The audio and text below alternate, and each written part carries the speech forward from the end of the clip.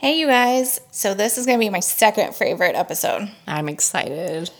So I picked Francine Hughes. Oh my God. I almost picked her. I'm so glad. Yeah. Okay, good. I'm glad you went first. Okay. So here's why I picked her. Okay. Not because she's a badass bitch and lit the bed on fire with her husband in it, Truly. but because I feel like her case specifically helped lead the way for women in domestic violence situations. And honestly, her being found not guilty in her case was huge for abused women at the time. And it was also the start of women's shelters across the entire world. And I just feel like it was a huge pivotal moment for abused women. Yeah. No, that's a great point you're bringing up. And also, like, Farrah Fawcett being in a movie about her called The Burning Bed. Hey, watch it. It really does highlight the fact that a lot of times in these situations, people do not feel there is any other way out. Right. And she was the first time that you and I really researched any of people like that. And then we find it again and again and again. Just like with, oh God, I can't remember her name in Canada. She was found not guilty as... Oh, God. I know what you're talking about. Yeah, there was another girl. And then also the kids that we do. Like the kid who I Killed My Father on the Netflix series documentary. Same idea. Like he literally was like, I felt like I had no other options because I was pinned in by this person who told me I had no other options. It was like conditioning, constantly conditioned. Like I'm the one who's going to take care of you. I'm the one who holds you here, gaslighting you, like manipulation. Of course you're going to be like, shit, what other choice do I have but this? So you're right. It definitely highlighted a huge issue in our country. And you're right. It did bring to light a lot of domestic violence. And at that time in the 70s. Oh, yeah. It was the 70s. Domestic violence was considered like, why didn't you do what the man told you to do? Oh, yeah. What happened to her was she actually called the police and tried to report domestic violence. And because they didn't witness anything, they couldn't do anything. Yep. They're like, well, one of y'all's got to go down. So who wants to go to the station with us? You know, it was one of those. And then the other thing is this, remember this, guys, up until like the 80s and I would say the 90s, rape was a misdemeanor. Okay. So, and marital rape, not a thing. Doesn't exist. Didn't exist. Still doesn't exist technically in our justice system. Technically. Now, I think some states are starting to come around, but this is one step in a very long journey of justice. And I feel like you're right. Francine Hughes highlighted, we got to get better at this domestic violence situation in our country. It's just running wild. And the fact that, unfortunately, it's majority of men getting away with this, not to say that women don't do it, because they do. And they deserve to go down just as hard as men. But unfortunately, to our knowledge, as of now, the numbers are skewed much more in the man's favor than a woman's. So it's an important thing to highlight. I completely agree. I'm trying to look up my Canadian case. I can't remember. I know. There was Deanna Laney. Was it her? Deanna Laney? I think you're right. Yeah. Yeah, check out that one too if you guys want another little bit of context. But no, that's a really good point. And it's just sad that we constantly have to... Well, of course, we also are doing family crimes. So, of course, like DV will probably be in a lot of them, unfortunately. But the fact that this was a step in the right direction.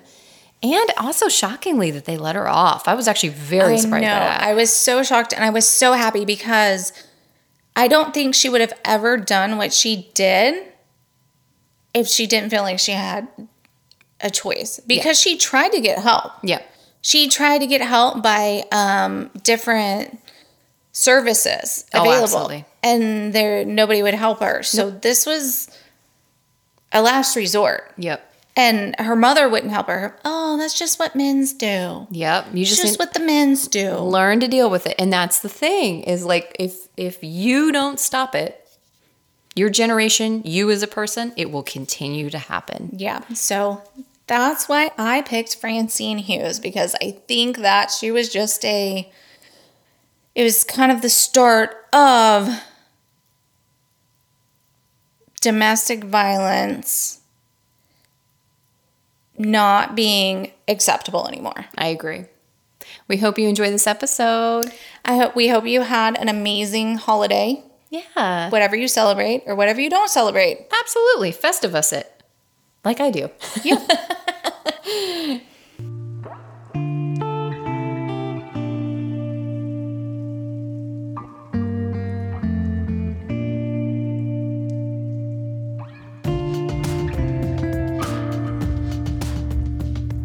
Welcome to another episode of See You Next Tuesday podcast. I am Jessie. I'm Amanda.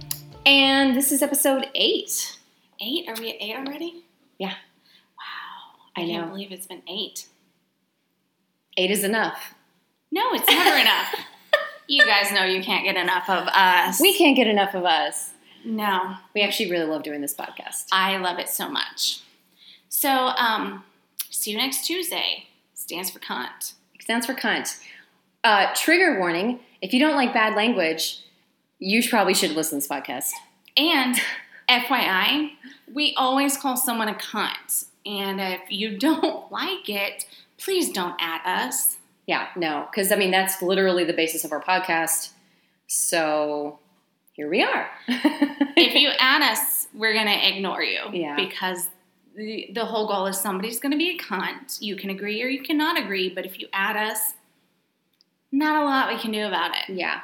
Did you see we finally, we're official. We've made it. We've had our first troll. We did have a troll on Twitter, which is amazing, actually. We have to say, you were sitting at work oh my God. I love her because she didn't like who we called a cunt. That's, yeah. This is true. And the thing is we don't just throw that out willy-nilly, just heads up. It's for people that we feel have violated the sanctity of human life in some way. I mean, really, that's what it is. When there were other options. Yeah, many other options. So Yeah. it's not given out lightly. But I feel like we had officially made it when we got our first troll. It was pretty great. She didn't stop. I know. And it was and then you had me look, and I was like, okay, now I'm looking. You didn't have me look. I looked. But I was like, wait, what's happening? And then I was like, oh my God, this is great. So then it was do we respond? Did we say anything? And then it was more nah. It was entertaining. It was so entertaining, and I didn't respond for 2 reasons. A, because I kind of felt like she was teetering on the brink of maybe being committed. And B, I kind of thought, holy shit, Betty Broderick got a cell phone and has Twitter in prison. Which, Betty, if you do, okay, damn it, Good for you, girl. Get it? Get it, girl. I don't want to know where you smuggled that phone. Well, seriously. And also after being in quarantine for a year and a half, I kind of get that, itch to communicate with the outside world. So yeah, we get it. But, yeah, I was not going to engage with that particular troll. It was kind of cool, though, because it did feel we made it. Yeah. Yeah. So thank you. Let's just say thank you to everybody, really. Seriously, who has been following, listening, saying nice things about us. Honestly saying bad things about us. We don't care. We don't care. No, the point is thank you guys so much for listening. This is huge for us. It's huge. It really is huge, but she broke the number 1 rule. I always say, don't at us. Don't at us. Don't at me. But at us. But at us. I always say don't at me, never don't at us. That's true. So she didn't break the rule. She broke your rule for you, but not the podcast rule. No, because I say don't at me. Correct. She didn't at me. She added us. So that's a different rule. I also have to say something that I feel is extremely important, and it's weighing on my heart as somebody who appreciates life and the sanctity of life. So we were just eating dinner before our podcast recording, which we do because, we need to be all, pod juiced up, which tonight was Mexican martini for you. Yeah, 2. Hell yeah. And margarita on the rocks for me because Tex-Mex. Hey. And something that I want to address is the fact of what you saw when we were leaving the restaurant of which we were eating in. Okay. And go. I can't even describe to you how important it is that we don't do this. This is like a PSA. It is so important. You know, we've mentioned we're from Texas. We can say that. We're from Texas. We've mentioned it. We're leaving the restaurant. I walked past this table on my way out the door. And I was like, girl, check it out. Girl, look at the guy. And she missed it. I can't believe she missed it. I missed it. I'm terrible. I'm one of those people that's like, where? And like I make it super awkward and uncomfortable for everyone. So sorry, I'm that friend. This, I'm not going to call him a gentleman. No. This man? Male figure.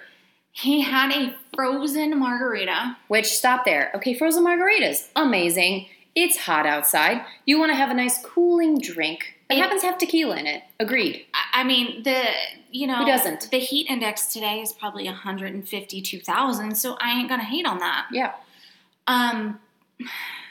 He had his margarita glass and was eating his frozen margarita with a spoon. No! This is whenever you call the cops, everybody. Like, no, for real. Like, don't really call the cops. But you know what I'm saying? Like, this is when, don't call the cops on a black person's barbecue. Ever. Call the cops on this dude who's violating the terms and conditions of the margarita. Thank you. Like, who the fuck does that? I'm like, you're not at the Sonic. Even then, they provide you, well, they used to. I've gotten a Slurpee there or a slushie there a couple of times, and I haven't had the spoon at the end of the straw or a spoon given to me. Oh, I was thinking like their Blizzard type situation. Oh, that's different. That's ice cream. This is a fucking slushie. It's literally a goddamn tequila slushie, and you're eating it with a fucking spoon. No, sir. Like an animal. No, sir. No. Unacceptable. I almost knocked the spoon out of his hand. Dude, you should have thrown something. His wife looked like a Karen, so I really didn't want to go there. Yeah. Not before the pod. I mean, if she had been recording, maybe. That would have been a good story. For sure. She missed it completely. I did, but when you told me, I was like, what? I was like, get 911 on the phone. This is a crime that's happening in our community. Against margaritas. Against our will. Against our wishes as people. We take our tequila very seriously. And our margaritas very seriously. Yes. So what the fuck are you doing? I mean. That was upsetting. Yes. I'm still upset. This isn't even like a put on. It's literally like I walked out and I was like, what the fuck? No. I was so mad. She was so mad, guys. You have no idea. Me, I'm like, what the fuck is this dude doing eating his margarita with a spoon? She was angry. I was dumbfounded and baffled that I just saw this. I think also for me, because I fucking love food. I love having a good drink with a good conversation. Love you. And, you know, enjoying time with friends and family, right? Like a good, nice meal. And then this motherfucker comes up and is with the spoon. Like, if it were to... Wait, I'm going to be real. I'm going to be real with you. If one of our friends did that, I would straight up say something to them. Hold on. Two things. One, do you think you get drunk faster when you eat it with a spoon? No.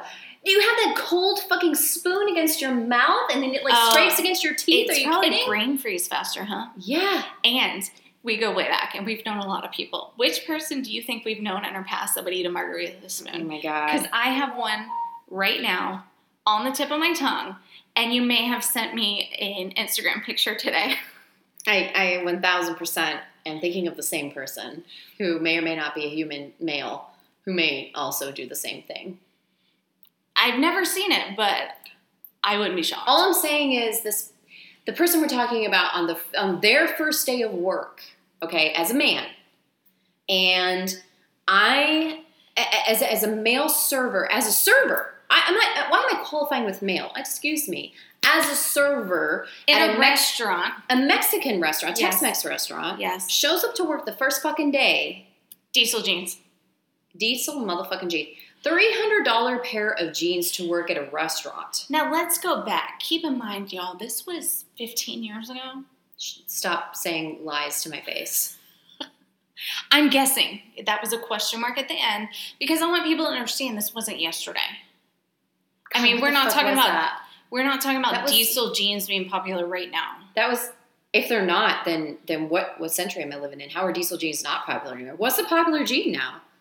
I mean, granted, I'm also the chick that like still goes to American Eagle and buys my jeans. I'm literally wearing American Eagle right now. Do I have to? Now you're going to make me say my branded jeans, aren't you? No. They're Levi's.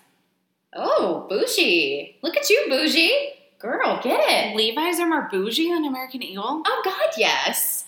Levi's are like $90. Oh, American Eagle's like $30. No, these were not. No. Where do you get Levi's for cheap? Because I've been looking. First of all, you can buy Levi's at Target. True. But aren't they still like $50? I don't know. I got these on Amazon. Oh. See, I didn't even know that. But all we're saying... Hold on, let's go down this wormhole real quick. Levi versus Diesel. Here we go. Point is, this dude shows up to fucking work at a restaurant. Okay, so guys, if you've never been a server before, your jeans are going to get fucked up. And we're talking like grease, dishwashing liquid, alcohol.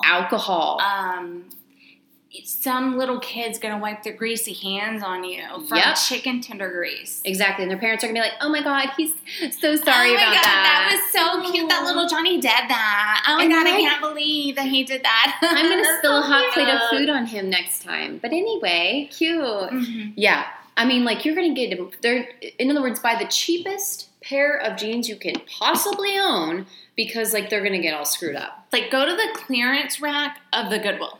Pretty much, yeah. And then just hope for the best. And also at this time, okay, I think it was like 2005 and 6. I don't even know. It was. I'm going to say I was 19. I was 19, so what the fuck age would that be? I don't know. You want me to do math? I had two Mexican martinis. Hit up the Twitter, and you'll see my second one had a straw in the shaker. Yeah, it was 2006. Okay, so 2006, we're going back. I'm like right on the cusp of scene. I'm a scenester, about to be an emo person, right? So at this point, it was pre-skinny, back when we had flares. Yes, Gen Z, if there are any listening, we did it first, and we're being a hipster about it, but it's true. But flare jeans were the fucking worst whenever you're working in a god dang restaurant, because if you go to the back and God forbid there's any sort of water on the floor at all. Oh, what about when you closed at night and they just threw the water on the floor to clean the floors? Yep, through the water, because then the bottom of your jeans are all fucked up and watery all the way, and they soaks up all the way like to your calves. Yes, and then they like start to tear at the bottom, so then you have to rip it off. Only if you know the struggle, please let us know. You know exactly what we're talking about. It's just so. Why did he wear those jeans? Why did he wear those jeans? Is what we're saying. Not only did he wear those jeans, remember the apron he wore? No. Okay, so you know how at servers they normally have like a little apron in the front of their. Was it the side apron from like Hooters? Oh yes, Queen. Oh yes, it was. It wasn't a full apron. It was a one-legger where there was like a place to put your pens and your pad of paper and shit, and it was only on one leg versus like across the two legs, and we were like, what the fuck? And also the white belt. I mean, at the time, it was very popular, the white belt. I would be willing to bet all the money in my bank account, which is like $5, send me checks. P.O. Box. Right. That he still wears the white belt. I think some people still wear the white belt. It's, you know what though? In his defense, I saw a TikTok the other day and I wanted to gouge my eyes out. Ed Hardy is back. What? I thought we started buying his stuff at Target. I thought we decided that Ed Hardy could rot in hell. I've decided a lot of people can rot in hell. But especially Ed Hardy products are the bane of human existence and should stay where they stayed in 2006. And what else are MMA fighters going to wear? No, tap out shit. Like monster gear. Like anything besides that. Anything. I don't know. I'm not up with I'm old, y'all. No, you're not. But that's the point. Is like they're already co-opting styles that aren't that old. Are they that old? 2006? What is that? Yeah. 14? No, that's only 14 years. That is not allowed. No, you have to wait at least 20, which makes sense why the 90s fashions are coming back. Okay. There's a 20-year limit, is what I'm saying. Let me not be old, damn it. She should have had 2 margaritas at dinner, y'all. Oh I know how to drink and mellow my shit out before we record. I also had an energy drink pre-recording. Oh, what the fuck is wrong? Energy drink and alcohol? Your body doesn't avoid an upper and a downer? That's like, have you never pre-gamed before? You do the energy drink, you have a full meal, and then you have a drink. Do you not remember when I used to wait tables with you? Yeah. And me and Other people?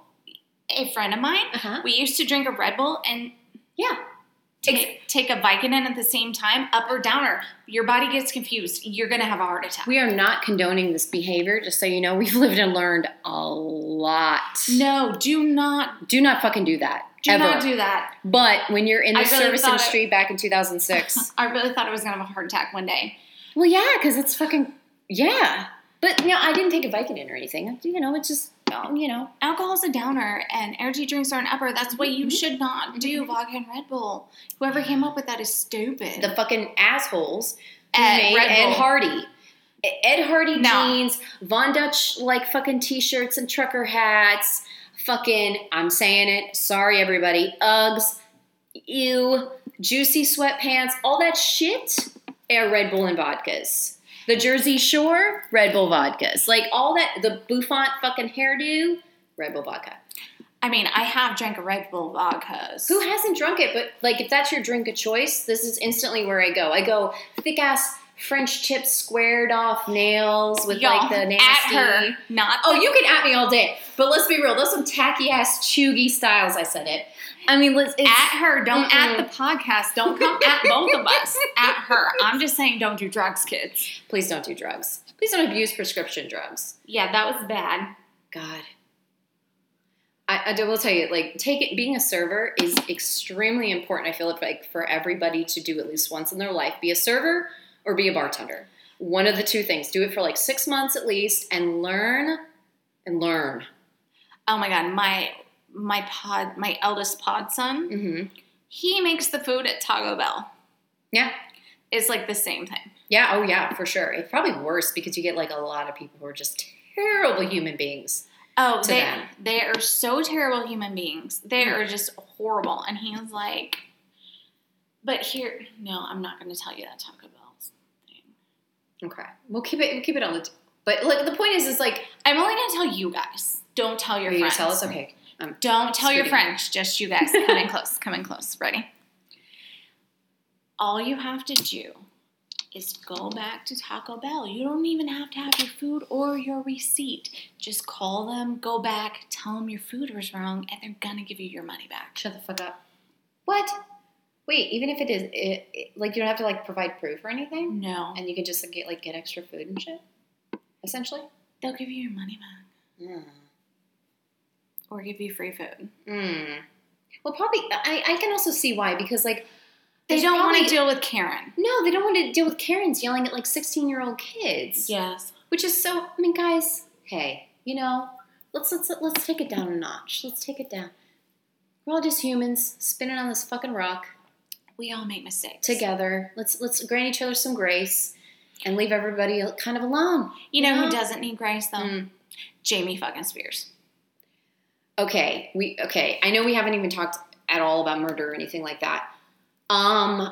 You sent me the recording of Brittany's, not his, testimony before court, and I posted on our socials. Posted on our socials. We also went full on TikTok on it. That's horrifying stuff. And granted, until I watched the documentary of her, the New York Times presents,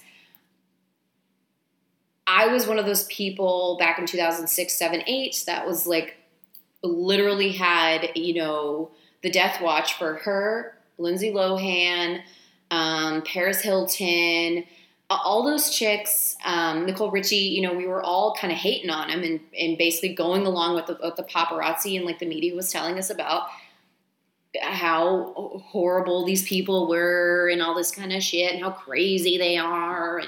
But that was they unfortunately were in the first group of internet, social media, paparazzi, posting online, you could get it in real time situations. That's true. So nobody ever had to deal with that before, so nobody knew how to deal with it. Yeah. Nowadays, celebrities know to just put it out there first on their Instagram, on their Twitter, blah, blah, blah. So beat the paparazzi to it. Control the narrative. Yeah. If you make the narrative first, then they don't control what's being said about you. And I personally want to apologize for who I was back then and say that learned and grown a lot as a person. And I feel like if you've learned from your mistakes and you're not that person anymore, you shouldn't have to apologize for being that person. I could see that. I mean, like, if anything, it definitely lent me into... Because we didn't know. That's true. And we unfortunately assumed that the information given to us was the correct information. All that being said, is once I watched that documentary a couple months ago and then was like, oh my God, what in the actual was happening? Because whenever this happened, guys, I mean, if anybody wasn't there, as it was happening in real time, Britney it felt like out of control. It felt like her life, everything she was doing was because she was out of control, having a mental breakdown, a mental issue. And because of that, whenever her dad stepped in to take conservatorship, we were like, okay, that makes sense. Her family cares enough about her to get her on track, is what we were being told, what we were seeing, and what we believed. And that was fucking not the case. No, now, 13 years later, we know that what was being put out there was not necessarily the truth. There was other things going on behind the scenes. Like if you watch the documentary, the paparazzi that took the picture of her attacking his car with an umbrella, he admits he followed her from K-Fed's house and she was denied getting to see her children and he egged her on. Yep.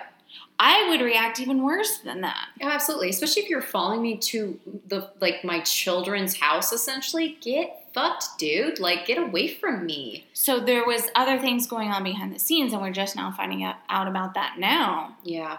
And what was going on then. So it's almost like, was this even necessary in the first place? Exactly. Like, is the conservatorship even necessary? Was a giant power grab and money grab from her dad? I believe it's a money grab from her dad. Absolutely. 100. Free fucking Britney. I don't know how much more pressure there needs to be put on this goddamn judge. I know that a lot of times the news media, as we just said, isn't a friend of a lot of like the court cases, even the murder cases that we talk about. But in this specific instance, I hope that all the social media and media pressure put on this judge lends this person to do the right fucking thing, which is get her out of her conservatorship with her parent, with her fucking father. Period. End of story. Yeah. And then I hope he faces repercussions. Absolutely. She's an indentured servant. That's what she is. Yes. She's literally having to give all her money to her father and her fucking brother, assholes, he's just like him, in order for them to have houses and do everything she wants. And she has had an IUD put in her so she can't procreate or have a family, so she can get out there and horse it out on fucking Vegas shows and shit. Her boyfriend can't even drive her anywhere. It's unfucking believable. Why? Because he might take her away to somewhere that's actually safe for her. This is like some Scientology ass shit, which if you guys have not like really researched into it, that's exactly the same shit that they do. Oh, you're going after them? Oh, I don't give a shit. Come at me, Scientology. I ain't got fucking shit to hide from you. If you want me, go for it. In fact, that'd be great. It'd be good publicity for us if you come at me. No, but seriously, it's just like, Britney, you are seen, you are heard by everybody who has rational sense and saw and heard that video. Yes. Or heard that recording of you. If you don't know what we're talking about and you haven't heard it, it's on our Instagram, it's on our Twitter. Yeah. It's literally everywhere right now. You could Google it and listen to it. The poor girl is like talking so fast because she's worked up and just desperate to be out of this situation that the court reporter or the judge, I think, had to slow her down twice. Like say, hey, you need to slow down. Well, hey, you need to slow down. We're trying to, type out everything and record everything you're saying. I think that she was trying to get through it so fast because she's been shut down and silent so much. She was afraid that people were going to not let her speak. That's probably true. They were going to silence her. And she just wanted to get it all out. Because she has been. For 13 years. This woman is 40 fucking years old. You're telling me that she doesn't have a coherent ability over her own life? And even if she is a disabled person, you're telling a disabled person who is on her medication, who is getting more therapy than she needs, clearly, and who is like doing everything she can do, that she needs to be out of this conservatorship, and yet you guys are not listening to her as a person. You need to fucking listen to the words that are coming out of her mouth. It's upsetting. Free Britney. Free Britney. Yeah. Yeah. Even my husband, I played that for him. And Really? I was like, I told him, I was like, I have never wanted to go get somebody and save them more in my life. And he was like, no, I completely agree. And he gives zero shits about famous people. Right. I mean, it's time, y'all. I mean, like, we as a culture need to evolve past this shit. You know, we need to evolve past the, you know, oh my God, did you see what Hailey and Justin Bieber did? Who gives a shit? Let them live their life. You know, let everybody just live their life and do their thing. And especially let Britney out of her conservatorship. I mean, let her have all the babies she wants. Seriously, she wants a baby as a 40-year-old. God bless. Can you imagine if her and her boyfriend had a baby? How unbelievably... He's cute, right? Yeah. He's like that tall brunette guy? Yeah. Oh, yeah. Okay, yeah. That would be one gorgeous baby. Absolutely. Mm-hmm. And plus, like, you know, a new life. Like, start a new life and get past this bullshit that she's been through. Move out of California. Shit. I mean, ugh. Anyway, point of our podcast is not to talk about Free Britney. We digress, exactly. It's actually to talk about family crimes and the people that commit them. And you actually have your first up today. I am first up. And so... there's some shit potholes, and we've been really bad about warning people, so I'm going to try to do better. Otherwise known as trigger warning, so get ready, y'all. So there was actually a movie made about my mom. Did you watch it? Fuck yeah, I did. Okay, what's the movie called? The Burning Bed. The Burning Men? The Burning Bed. Oh my God, you did The Burning Bed? This is with Farrah Fawcett, right? Uh-huh. Oh, okay. I remember my mother talking about this fucking movie, and she was like totally into it. Farrah Fawcett, 1984. God bless Farrah. Was she Diane Downs? She was Diane Downs in the Small Sacrifices movie too.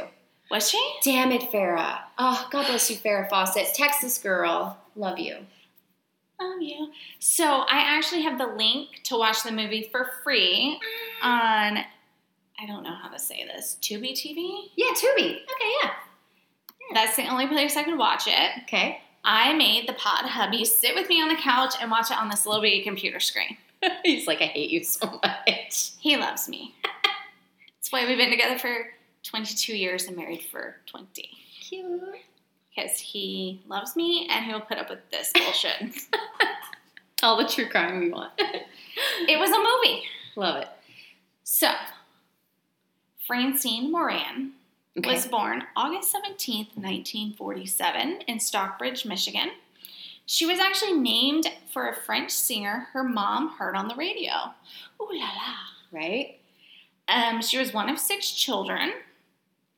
Her father was a farm worker, and according to Francine, he was an abusive alcoholic who beat her mother. Fun. Good start. Her mother taught Francine, and I'm quoting, "You did what was best for your husband." Well, it was a different time. 1947? That's when Francine was born. Yeah, that's what you did. That's what you did as a woman. Absolutely. So, Francine met James Mickey Hughes while she was still in high school, and has said she was attracted to him because to her he seemed sophisticated. Oh God. Okay. Do you want to know how he seemed sophisticated? Continue. He owned his own car, and most of the people she knew didn't own a car. Okay, I'm eye rolling really hard. You guys can't see it, but okay. I mean, this was kind of the height of like sophistication back then, and also even up until my early 2000s. Like, if a guy owned his own car in high school, you're like, oh my God, he's so fancy, right? I mean, that was kind of a thing. I'm older than you, and no, it wasn't a thing for you. No. Are you kidding? Like, if what a guy podunk hell did you grow up in? If a dude roll up in a fucking, like, you know, not a Corvette, but even like a Mustang, you're like, okay, you own your own car. I mean, What? if it was a Mustang, maybe, instead of a beater, but just because you owned your own car, I wasn't going to go, oh, let me spread them. No, I'm not saying that. I'm just saying, like, I mean, it wasn't maybe sophisticated, but it was like, oh, he's cute because he has his own car. I don't know. It was a thing. I had a small high school, okay? I'm sorry for the life you lived, and I didn't know Me you. too. I'm sorry I didn't know you when you were younger, and I could pull you from that. Me I too. could save you. Oh, God. Hashtag free Jessie. Seriously. Not anymore. Back when I was in high school, 100%. So, at 16, Francine dropped out of school and married Mickey. Oh, okay, red flag. Mickey was 3 years older than Francine and a high school dropout himself. Red flag. He had a hard time keeping a job. Oh, God. Do I have to say it again? Red flag. Yeah, keep on going. Oh, God. So while they were dating, Mickey kept pressuring Francine for... Sorry, I was seeing if I need a trigger warning. Mickey continued pressure Francine for sex. And she wanted to wait, so she kept, you know, like... Till they were married. Yeah. Okay. Putting him off. Fair enough. And she really didn't want to lose that V card in the front seat of a car. I mean, that's a, yeah. I mean, for girls, for the most part, we kind of want it special. Dudes, just not the front seat of a car. Yeah. I mean, you probably do want to do it just as much as you do. It's just like time and place, you know? But that's what happened. He did it anyway. He got his way. Mm-hmm, in the front seat of the car. And there it is. And in the movie, she runs into the diner. The movie's great, guys. Is it like great, like campy great, where you're just like, this is so bad? No, it's absolutely fucking fantastic. It's a really good movie. Farrah Fawcett deserves a Oscar. Okay. It is fucking amazing. You're going to have to help me find this movie and watch it. I have the link. Okay, you're gonna post the link. I'm gonna use the link and I'm gonna watch it after this. She's gonna post the link on our show notes. Yeah. So she runs into the diner and she grabs her bestie and she's like, "Do I look different?" She was like, "No, what's wrong with you?"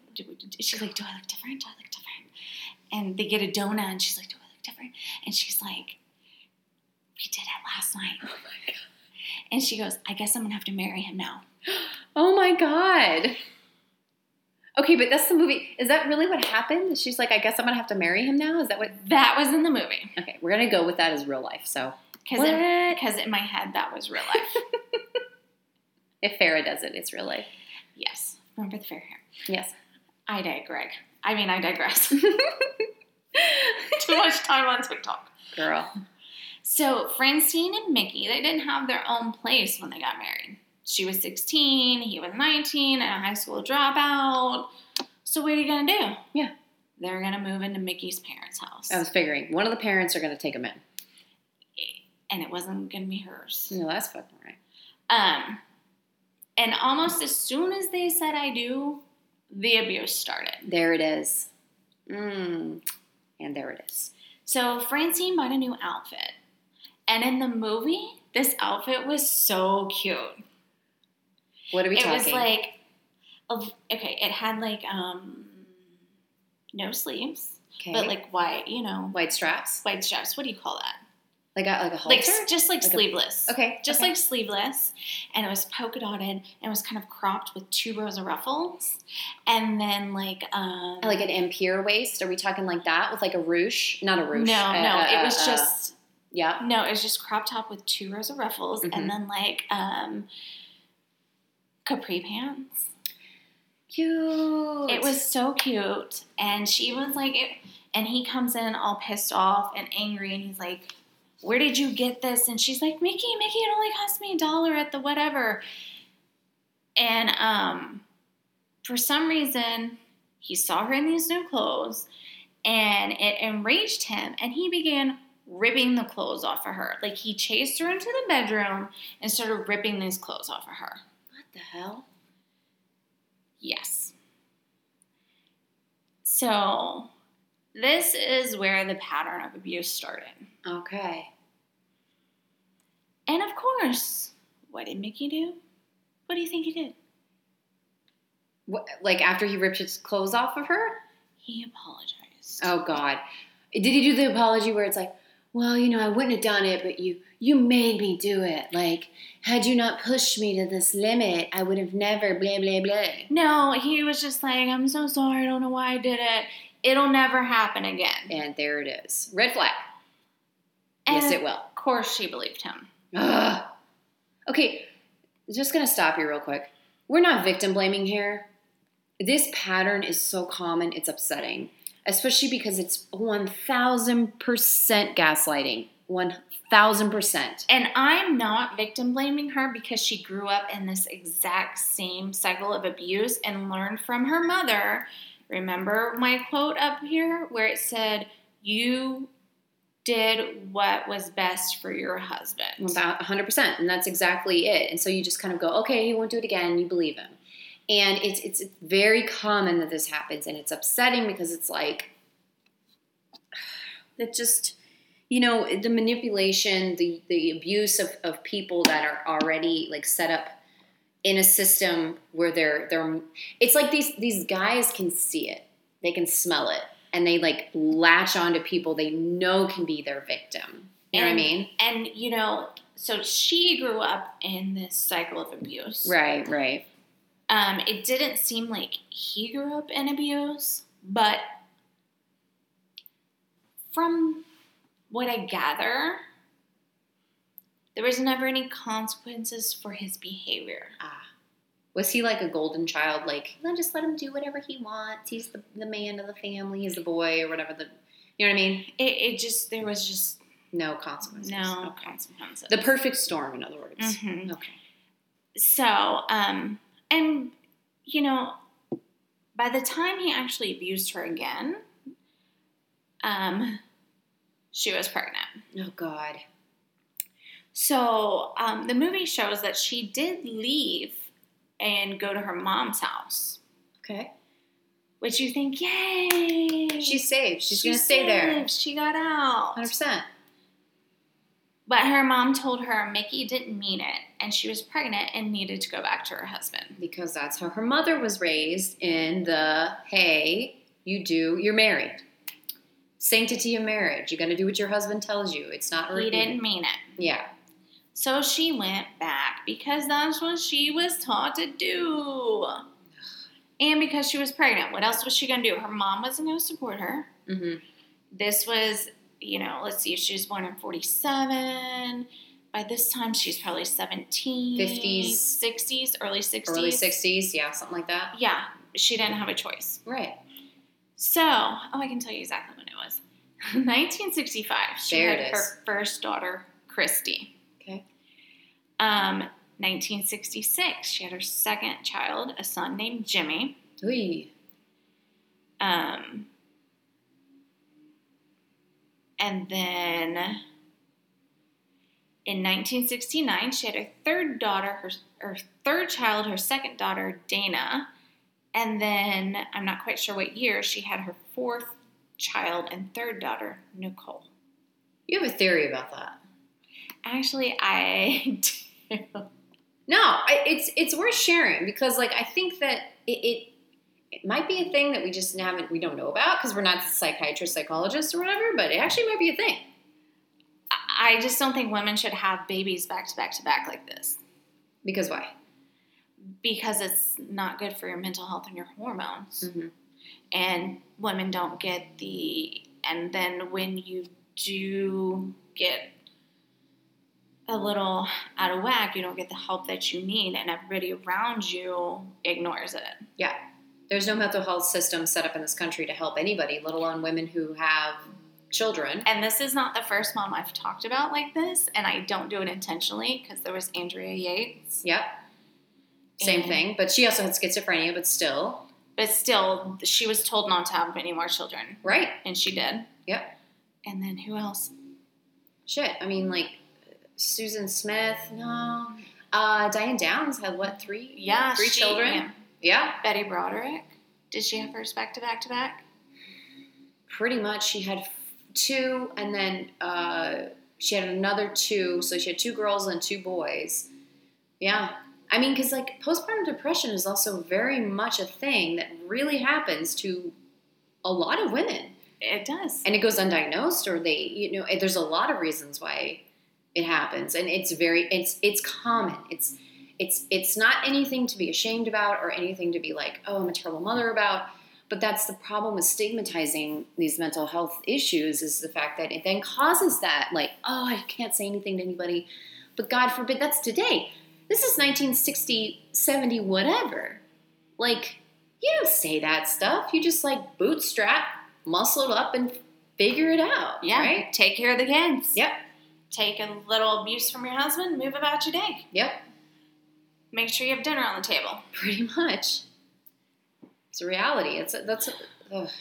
God, it's horrible. I mean, look at the Duggars. Just saying.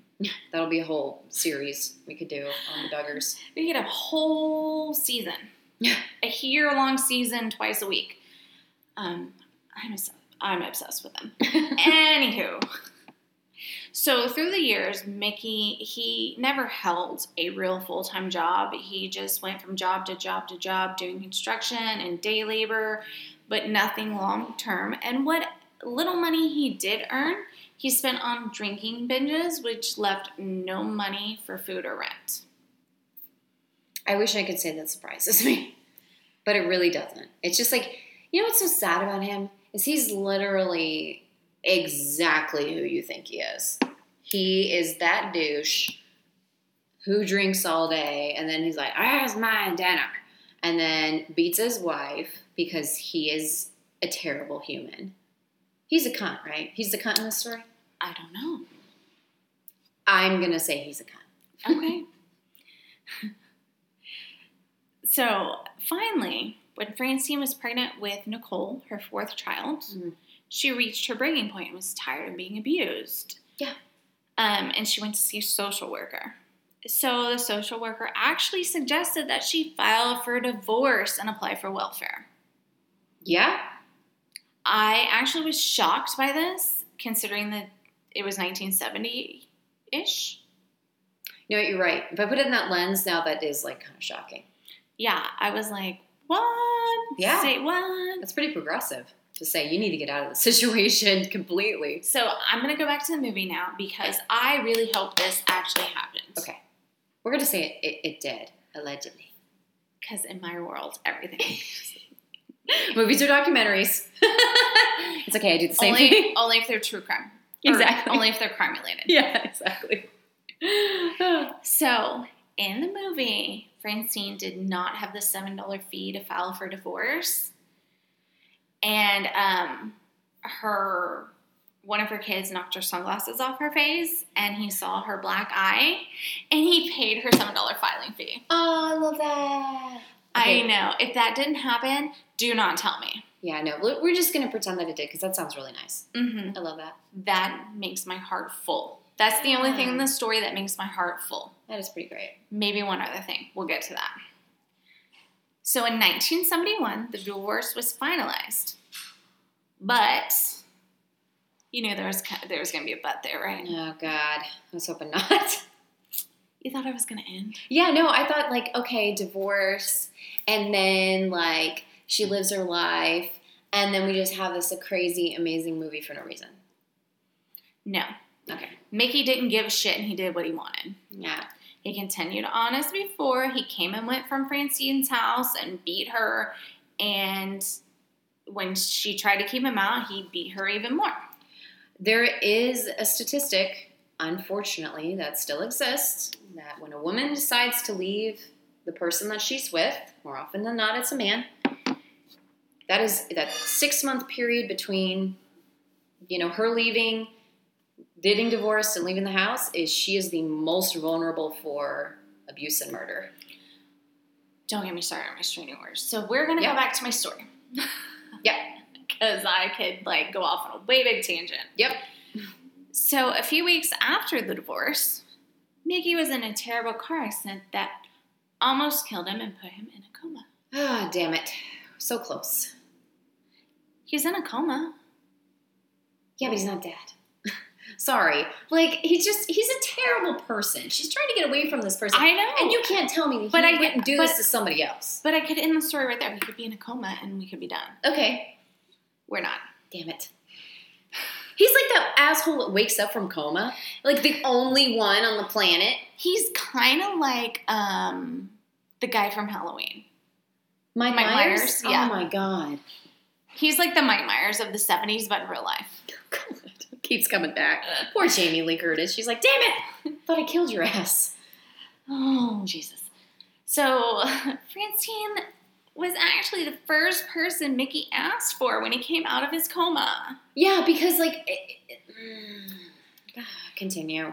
I feel like even in his coma, he was trying to think of ways to manipulate her. Oh, of course. It's the, I've changed. Oh, this accident made me a better person. I mean, how can you be in a coma and still be manipulative? Because you're a terrible piece of shit. That's why. So, this made her feel guilty. No, girl. And she continuously visited him through his 40-day hospital stay. Okay.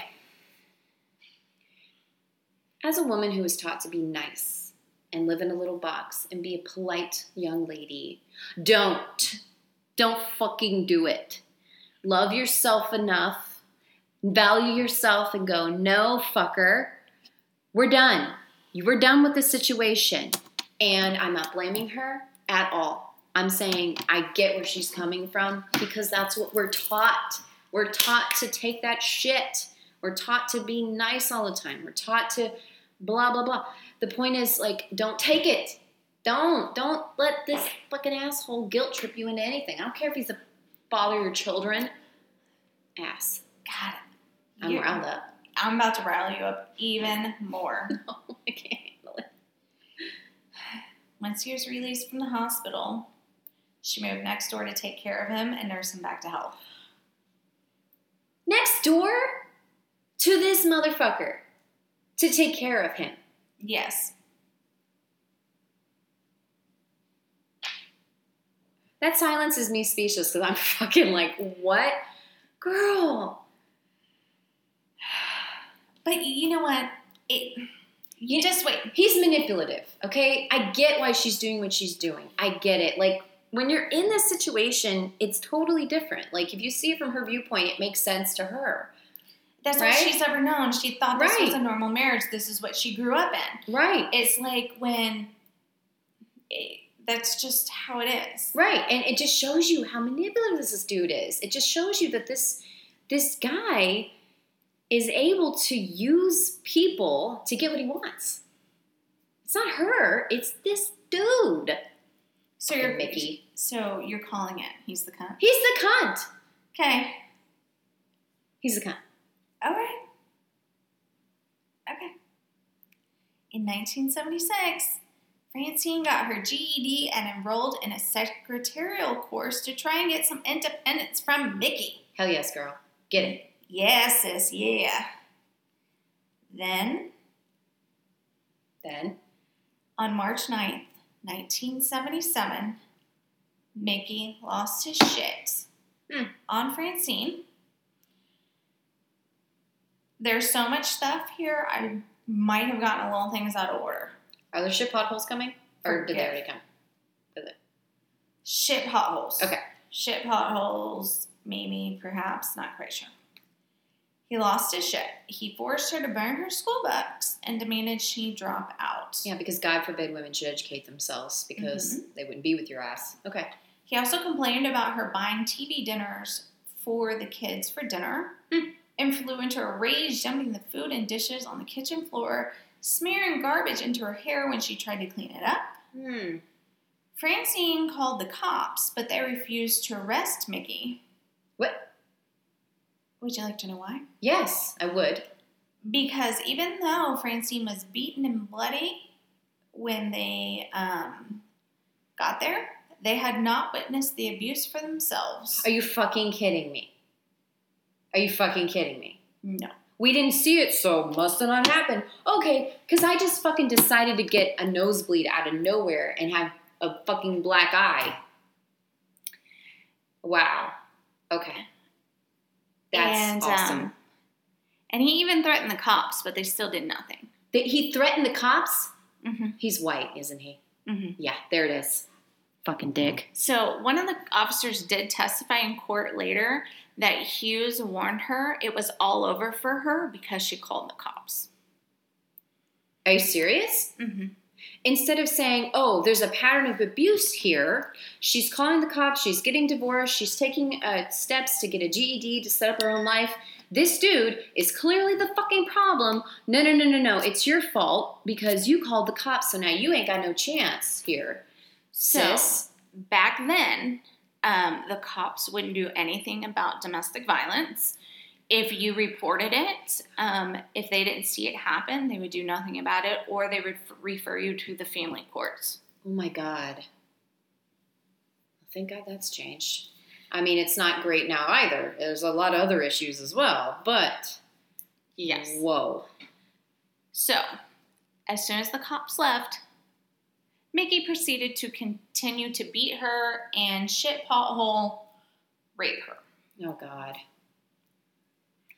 So as Mickey laid in bed sleeping, Francine took a mental inventory of her life and all the times that Mickey had hurt her and the kids.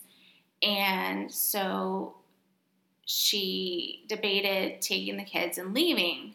But then she decided she was going to burn the house down so she couldn't return to her life with him. Right, kind of like a final, we're done. Because if the house isn't standing, I can't come back to it. Right, like, okay. And it also prevents her from falling into a pattern of behavior that she knows is, granted, not a really like a first choice. I wouldn't say let's burn a house down. No. That's not a good idea, but I get where her mind's at. She's desperate. She's at her breaking point. She has been physically and mentally abused, and if you watch the movie shows her trying to reach out to all these different agencies and nobody will help her. The police, the, welfare system. Because she had divorced him and got on welfare, and because he had refused to listen to the divorce decree, he just kept living in her house. So because he was living with her, that was actually a violation of the welfare system. Mm-hmm. And they were like, Mrs. Hughes, if we do anything, it's going to be against you. Right. It's going to come back to bite you because you're actually letting him live here at this point. So no, right. You can't do anything. Right. Jeez. All right. So she said she hesitated, but her inner voices urged her to do it. It's a quote. So Francine quickly put the kids in the car. She poured gasoline around Mickey's bed while he was asleep. Okay. And lit the match. Sorry. It's not good. That's bad. As the house went up in flames, Francine drove herself to the county jail with the kids in the car and turned herself in. Okay. And by the time the fire department arrived at the house, Mickey was dead from smoke inhalation. Aww. Francine was arrested and charged with murder. I mean, she did murder a guy, but I get it. I mean, it was kind of self-defense. Let's get real. It's trauma and fucking PTSD, dude. Like, at a certain point, you are expecting to get violence against you, happen against you. So even if it's not happening at that current time, there's some sort of thing. I saw something on the Lorena Bobbitt documentary, which I highly recommend everybody watch. Totally changes your point of view about that entire situation, trust me. But, you kind of expect there to be, like that. Your life is always in danger. Yes. So, there was a trial. Francine, keep in mind this was 1977. Okay. She is a woman.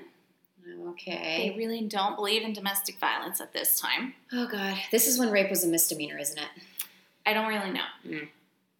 Francine was found not guilty by reason of temporary insanity. Oh, yes. My joy when I heard that at the end of the movie was beyond. Because I just knew they were going to throw her ass in jail.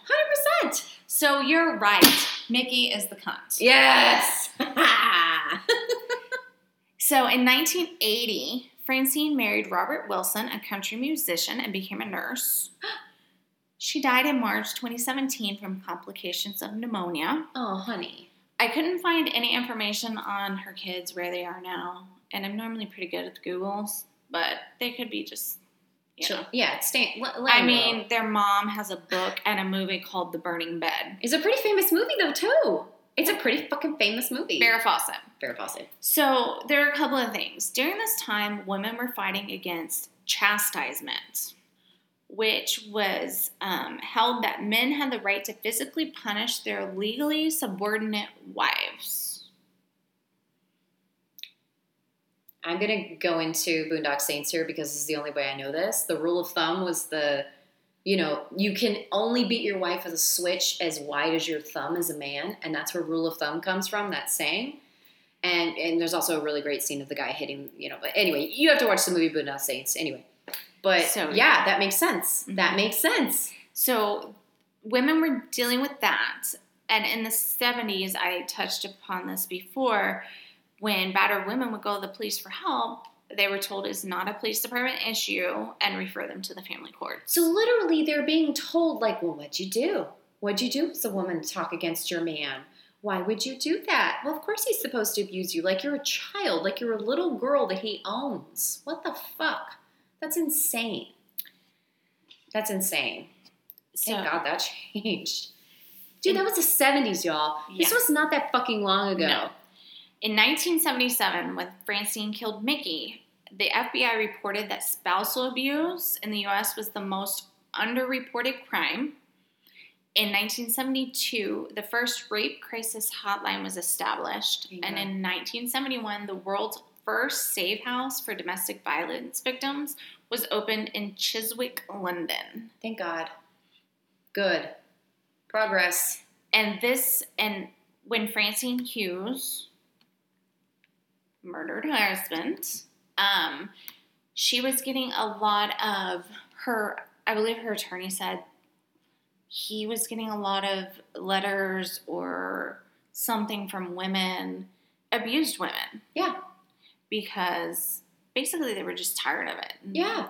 They probably related to her. They're like, girl, look, I mean, you're doing what we're all thinking. You know what I'm saying? Like, you did it. And granted, again, murder is never the answer. We're just going to say that. Like, I'm not laughing like, I'm so glad she murdered her husband. No. No. No, you don't. But it is self-defense. Like, at her point, I don't want to, like, say that in so many words, but, like, there were other ways, yes, but the system left her no outs at the time, and her level of PTSD and everything she was going through. When her husband warned her in front of the cops, it was all over for her. Yeah. Because she called the cops. What was she left to do at that point? After that, after the cops left, he beat her and raped her.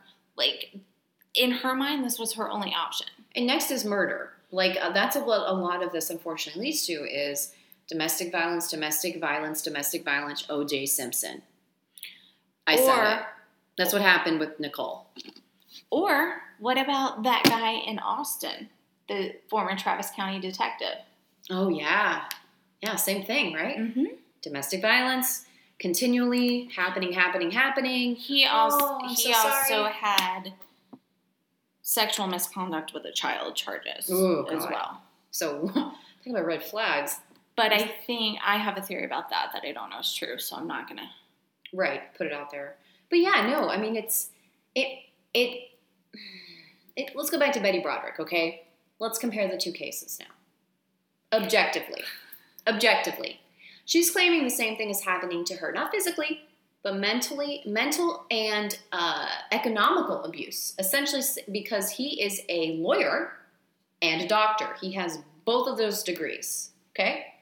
So what her claim is that he was using his power as a high-profile lawyer in the state of California, San Diego, to prevent her from being able to see her children, be with her children, have a life. He was constantly controlling her. Her job was to take care of the children and provide for family, all that kind of stuff, right? And he would always basically verbally abuse her by saying, I'm the man, or whatever. Okay. Now we take this case. Physical abuse, sexual abuse, again, I'm sure mental abuse, 100%, all of that. Kind of a similar situation.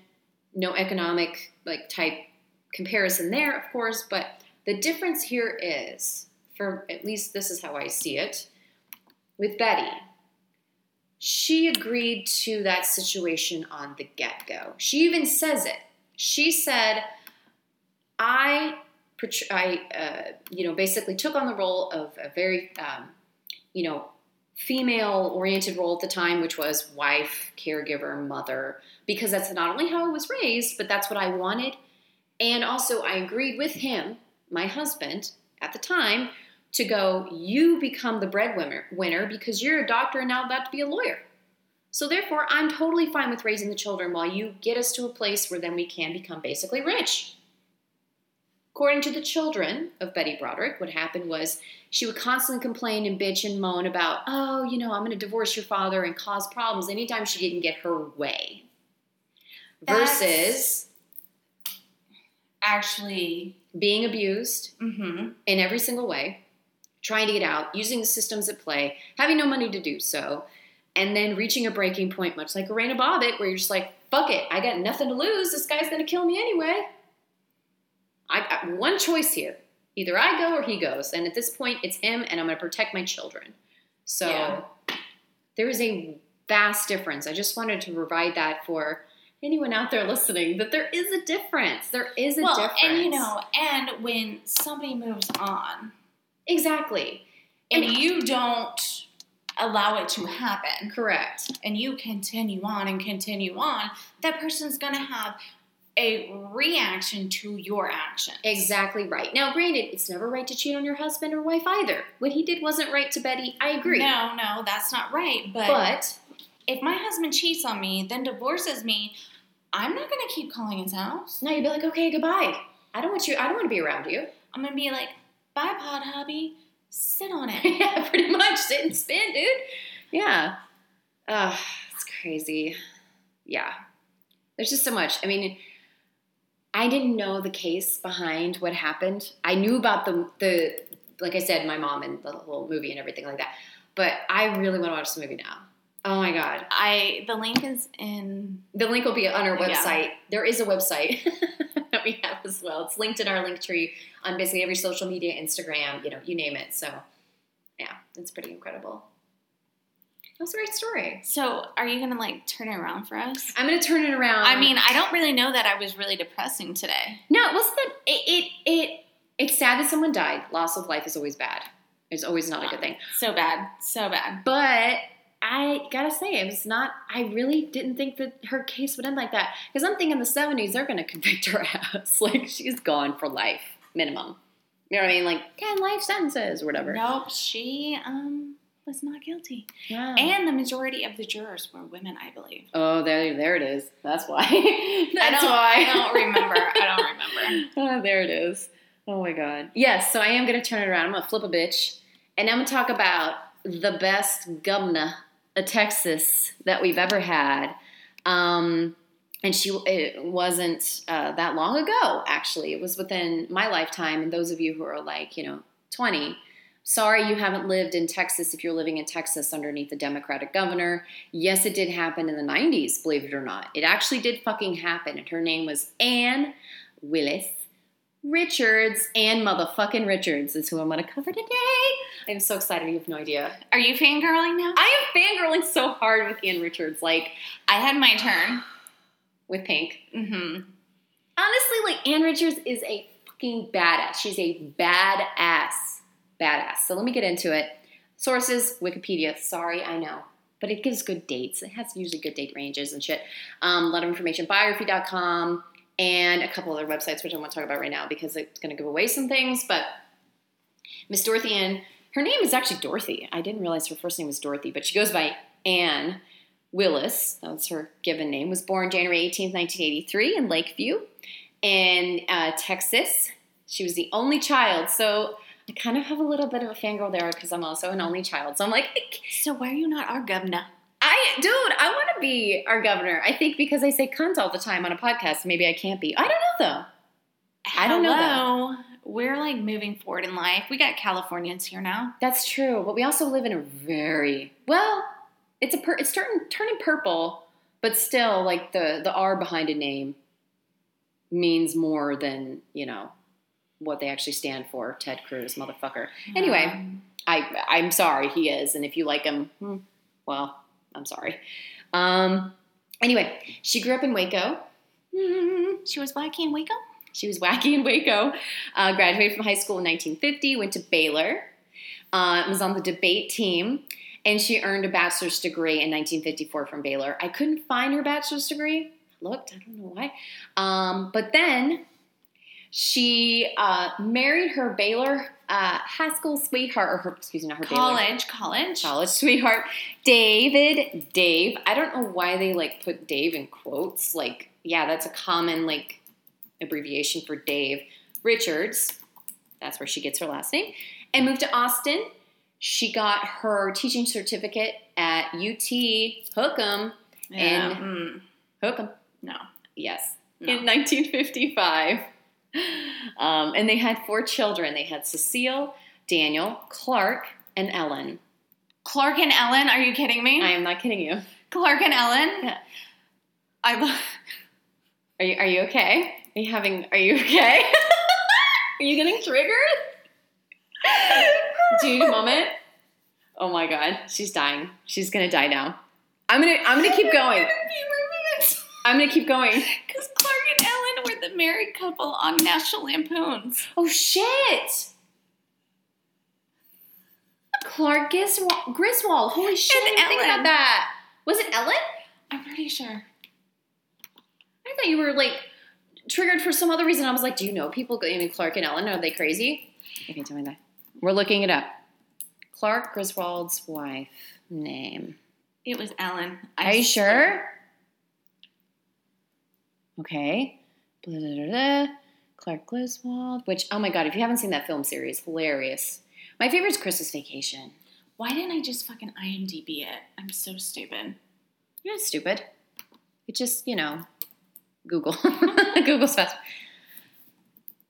Is it Ellen? I think you're right. It's so Ellen. Keep going. Okay, I'm going to keep going while you look Keep going. Okay, so she earned a teaching certificate. She taught social studies and history at Fulmar Junior High School in Austin from 55 to 56. She campaigned for Texas liberals and progressives, such as Henry B. Gonzalez, Ralph Yarborough, and future U.S. District Judge Sarah T. Hughes. In 1950, so this is like right after high school, she was like highly involved in politics, okay? She volunteered for Democratic gubernatorial campaigns and later ran a successful campaign to elect Sarah Weddington, the lawyer, get this, who argued the winning side of Roe v. Wade. What? Yeah, she was on that campaign like group, which is fucking crazy. I was like, damn, girl. What's her name? Ellen. God dang it, you're right. Ellen! What a fucking memory. So yeah, they named their kids after the Griswolds. How in the fuck?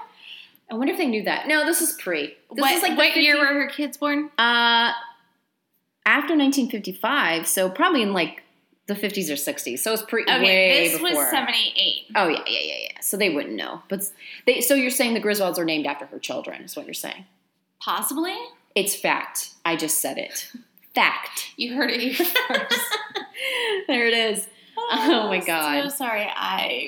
That was really fucking funny. I love it. So yeah, so she helped elect the woman who now like argued in favor and won Roe v. Wade.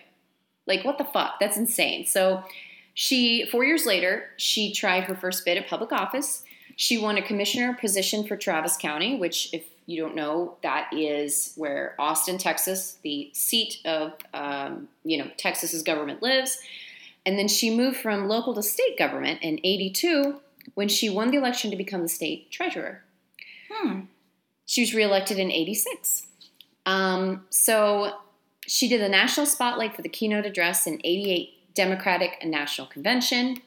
During her speech, And this is part of the reason I love her, is she is a very clever woman. She has a sharp wit and a sharp tongue, and god dang it, she says the funniest shit. During her speech, she took a jab at George H.W. Bush. This is W's father, then the vice president under Reagan, right? Maybe. I think so. Saying, poor George, he can't help it. He was born with a silver foot in his mouth. Oh, the poor Bushes. So for anyone who doesn't know, the Bushes are not from Texas. They're from Connecticut. They're Yankees. And Ted Cruz is from Canada. And his dad emigrated from Cuba to Canada. So he's not a Texan either. So don't let his fucking stupid ass boots and cowboy hat fool you. He's a piece of shit. Anyway. She digresses. I digress. In 90, Richards ran for governor. So this was not that long ago, guys. Not that long ago.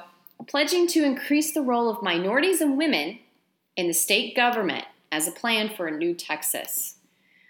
Although she was officially the second woman to hold Texas's governorship, she's considered the first woman elected. And here's why. So back in the 20s, 30s, we had Ma Ferguson. You remember? That name rings a bell. Marion Ma Ferguson. Okay, so for anybody who doesn't know, Marion Ma Ferguson was she was a badass in her own right. She was a very strong woman. But she was twice elected, and she was a proxy governor for her husband, James Pa Ferguson, after he got in. Oh, I know. It was the 20s and 30s, dude. I live Ma in and a Pa. state that the governor was Ma and Pa. Oh, yeah. Hardcore. But she became the governor after he was impeached. But twice. So she was the governor twice elected. So originally, from what I understand, he gets impeached, she becomes the governor, which I don't know how that process worked back in the day. It was just a thing. I can't get over the Ma and Pa situation. And did you know that Ma Ferguson was the one who ordered the hit on Bonnie and Clyde? Maybe that's why the name is ringing a bell with me. Mm-hmm. More Bonnie and Clyde than Governor. Yep. So she basically got she was talking to the agents, the FBI agents, who took down Bonnie and Clyde and basically said, get them out of my state. That's probably why the name rings a bell with me more than government. Yeah. I am a master of crime. This is true. Government, not so much. Well, it's more interesting. I mean, crime is more interesting than government. And oftentimes you find both in government. That is true. Politics and crime. True. Shocking. So when she was elected, in 90, she kept her promise and added African American and women to the Texas Rangers. Here's the other thing she did. She created our state lottery. Love that. Yep, to fund public education. She improved the prison system. School finance was one of her key issues. And she did the famous Robin Hood Plan, launched in 92-93, and attempted to make school funding more equitable across school districts. Why is that hard to say? Equitable? So in other words, no matter what district you're in, again, we're highly gerrymandered here in the state of Texas. Highly. Including school districts. Oh, more so school districts. Mm-hmm. I mean, you can speak to that. It's fucking batshit. You'll have parents literally go out of their way to either move to a school district that has good schools, in quotes, or put their place of residence at their sister's house who's in a better school district. And it's I'm sorry, Karen, do you have a problem with your children being around people of color and, not having as much funding? Why is that? Is it because they get treated differently? Weird. It's almost like we need to have equitable school funding across all districts. Am I wrong? My kids went to a charter school. And that's it. Because why? Because shit like that. They got a better education. Well, exactly. Because we do crap like that where we don't allow children to have access to an equal education based on their income status in this country and especially in this state, which is gross. And so charter schools are, quote unquote, technically public schools, but right. They get less funding than traditional public schools. So there's that. And my kids are actually the minority at their school. And that's it. It brings in a more diverse population of people, too. And it's we need that. The fact that this even exists, that there are better or worse school districts, is ridiculous in my opinion. I am for this plan that she put into place. It makes sense to me. Everybody's funded the same. Well, I mean, period. So it's like when you have these Karens that are like, I don't have kids in public school. Why should I still have to pay school taxes? Well, my kids don't go to my local public school, but I don't have any problem paying my city ISD tax. You want to know why? Because one day those fucking kids are going to be in the same workforce as my kids. Mm-hmm. So I want them to have the same education as my kids get. Yeah. Absolutely. I don't have kids. And I'm more than willing to have a tax increase. In fact, I voted for one for public schools on purpose because I'm like, yeah, I want the kids around me to have a better access to education. So absolutely. Anyway, she also sought to decentralize control over education policy to districts and individual campuses, and she instituted site-based management to this end. So she's basically trying to give an equal access to education because she herself is a teacher to everybody that she possibly can. So if she was a teacher, maybe her bachelor's degree was in education. I would think so, because like if she's teaching social studies, that would make sense to me, and history. Yeah. So maybe she either was like had a history major or something like that, right? Yeah. Okay.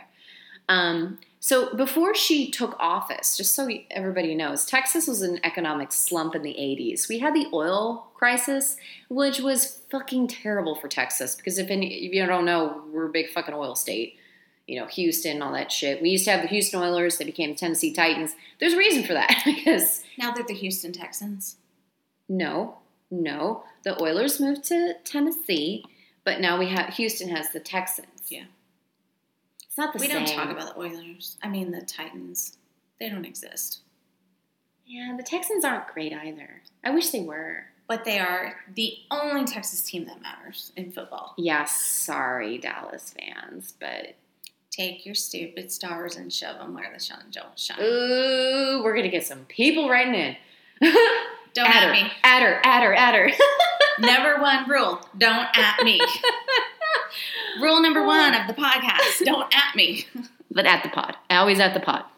So, Texas was in an economic slump, obviously. After her policies, Texas's economy grew 2%.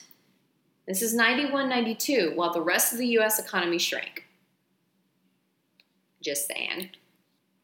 Just saying this for all those men that are like, women can't be in power. They'll have their periods, and then they have the nuclear codes, and shit's gonna pop off. Angela Merkel. Ann Richards. I accused this lady at work today of being on her period. Well, that's a different situation, you know. I'm just saying, like, for all those men that are like, we can't trust women, they're too emotional. Well, clearly you don't know what the fuck you're talking about because New Zealand hasn't had COVID cases in over a year. So anyway. I'm moving there next week. God, I wish. Take me with you. Take me with you. I have to. You're the other half of my the pod? Yes. I'm like the CU and you're like the next Tuesday. I love it. Oh my God, that's great. So get this. So 1990-94 is whenever the next election was for governor, and George W. Bush was running against her. Unfortunately, she did lose the re-election bid, and she left office in 1995, losing to George W. Bush. He then went on to be governor and then president, and we all know what happened from there on out. Yeah. And then we get Perry, and then we get Abbott.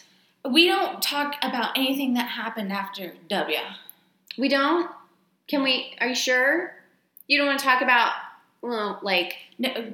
Go back to Anne. Okay. Anyway, after governorship, she didn't stop being a badass because that's who she is. She was a mentor to other women. In fact, she even advised Rebecca Campbell, an executive director for the Austin Film Society, whenever you speak in public, you've got to tell them what you need from them. Like, not what they need from you. No. What you need from them. Which I was like, that's a really good, like, reset to your brain of, this is who I am. Here's what I need from you.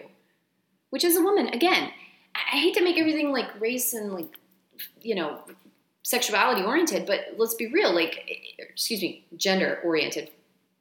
It's very hard as a woman to like stand up and be like, have that presence like a man. Men are told that from when they're children, right? You just are the great God's gift to the world.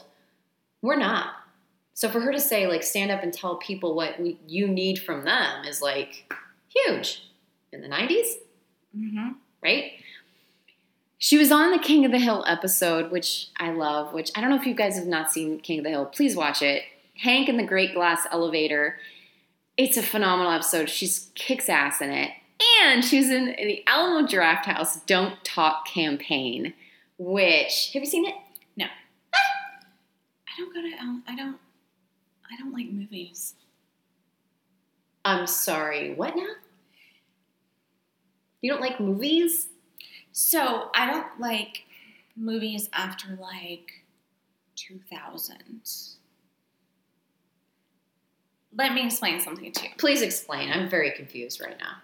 I watch a movie and it ends and I'm like, okay, so what about this and this and this and this and this? And then I have more questions than was ever answered, and that's not enjoyable for me. Do you ask Daniel after? Yes. What does he say? Does he explain it to you? No, because he's like, I don't know, they didn't cover that.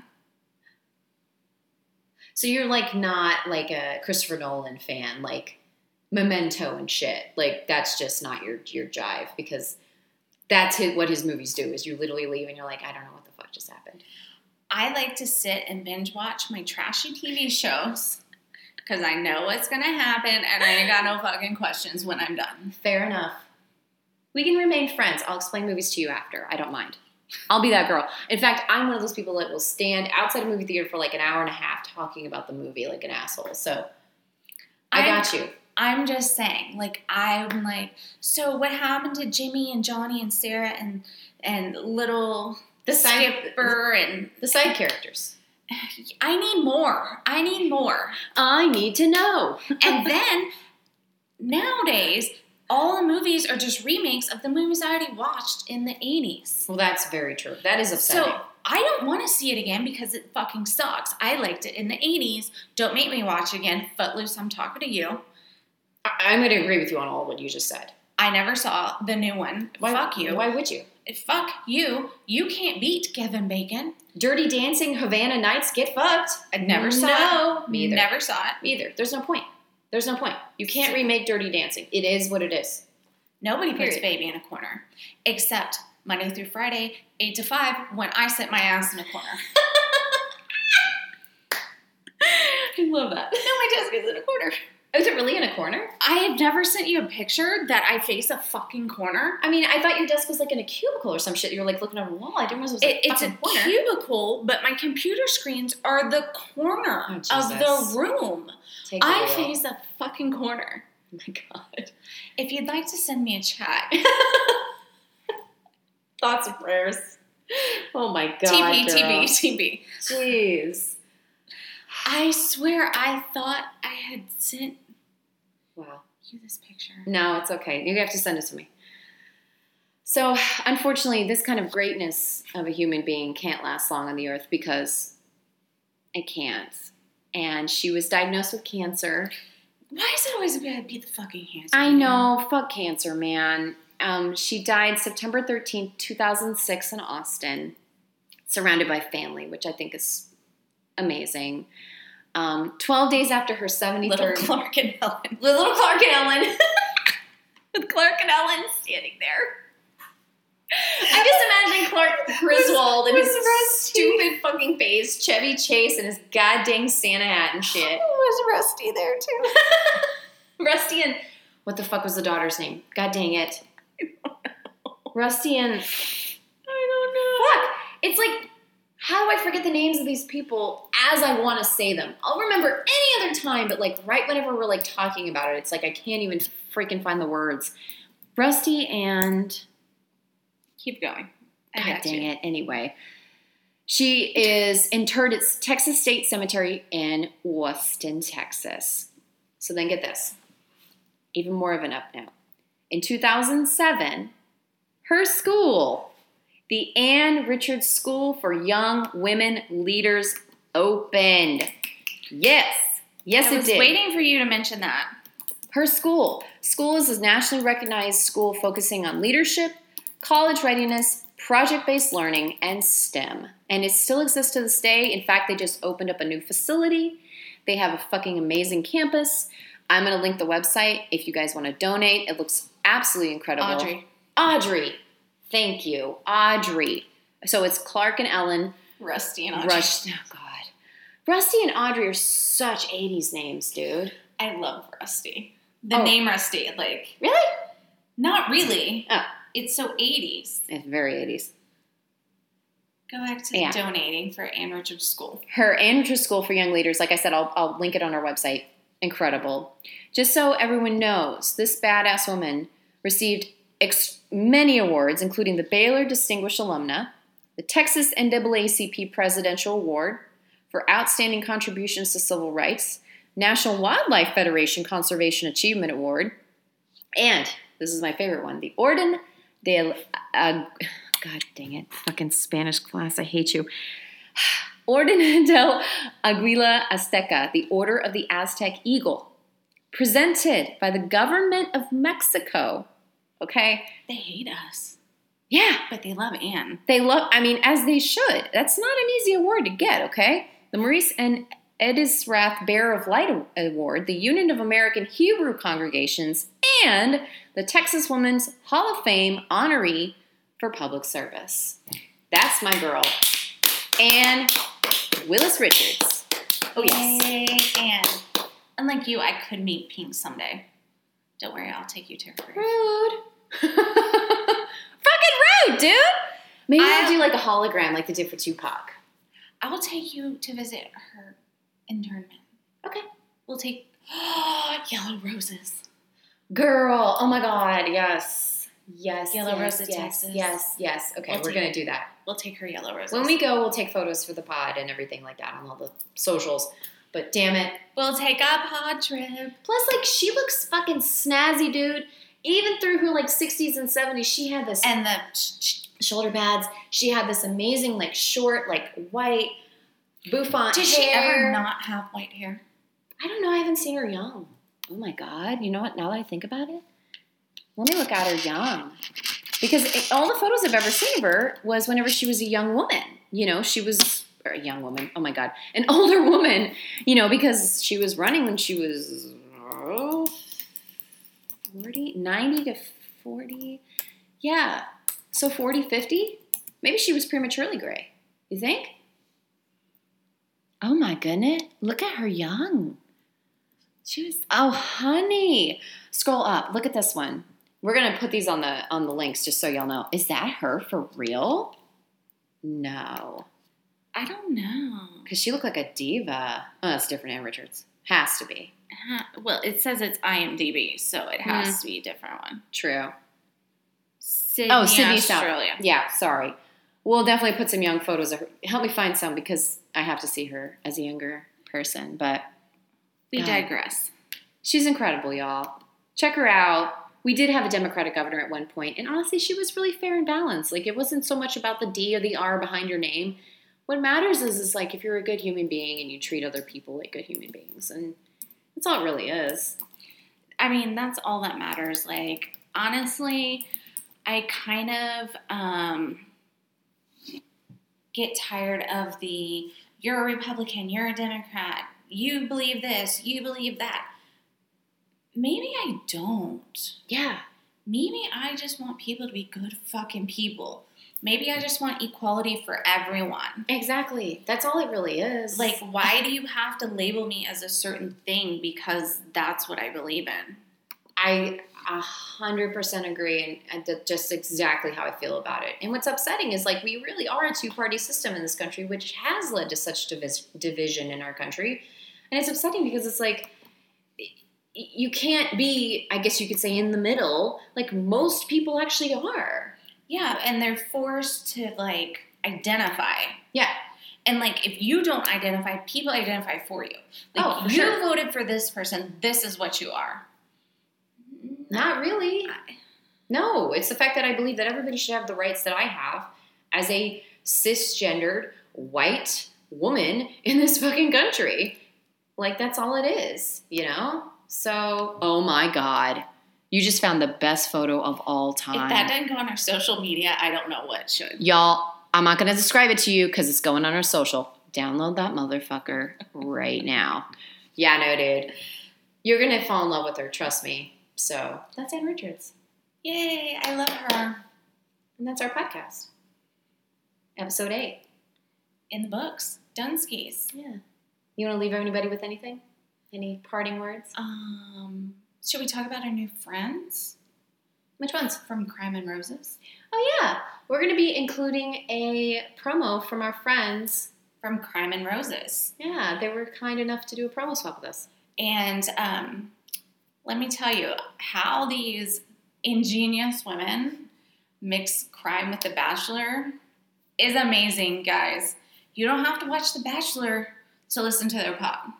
You listened to it. I haven't had a chance to yet, and you liked it, right? Yes, they're great. They're amazing. I love them. They're my new best friends. They don't know it yet, but they're my new best friends. We just became friends. So, that's awesome. It's like that meme. Did we just become best friends? We did, guys. We did. So much room for activities. I mean, they, do a recap of the show, and then they have crime that kind of goes along with things going on in The Bachelor. So, okay, that's good because I don't watch The Bachelor, so it's accessible is what you're saying for people with true crime. Okay, cool. Yes.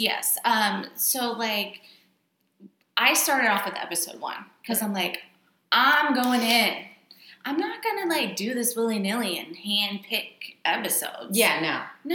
No. You're not a psychopath. I'm starting with 1 and moving on up the ladder, y'all. All the way through. So, they were talking about some bachelor's mom, forgive me, I don't remember, and how she was kind of like needy, and they were close, or they might have been close, I'm not quite sure. And then the crime that they did was about this mother-son that was way creepy. Oh. So they just kind of take like snippets, little like grab kind of an underlying thing in The Bachelor and pair a crime with it. Kind of like, you drink red wine with steak. That sounds delicious. Why didn't we eat that for dinner? Fuck. Next time. Okay.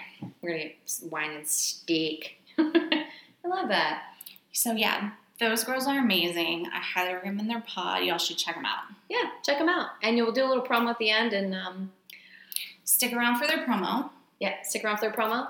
And as always, we will see you next Tuesday. Bye. Hi there. I'm Megan. And I'm Danielle. And we are Crime and Roses. We are a true crime and Bachelor franchise recap podcast. Yeah, we're both. We are 2 Georgia attorneys watching and recapping all things Bachelor just for you. So we're talking Bachelor, Bachelorette, Bachelor in Paradise, Winter Games, Summer Games, all the games. Basically any show that ABC comes up with and forces us to watch, and then we'll release a true crime episode connected to what we've seen on the show that week. So if you don't like true crime, we have The Bachelor. And if you don't like The Bachelor, we have true crime. And if you don't like either, we're probably not the podcast for you, and that's okay. So if you're into one of those things, both of those things, come check us out as we combine our 2 favorite things into one-stop listening shop for you. So find us on your favorite podcatcher and on social media at Crime and Roses, and email us at crimeandroses@gmail.com. Bye. Love you. Mean it.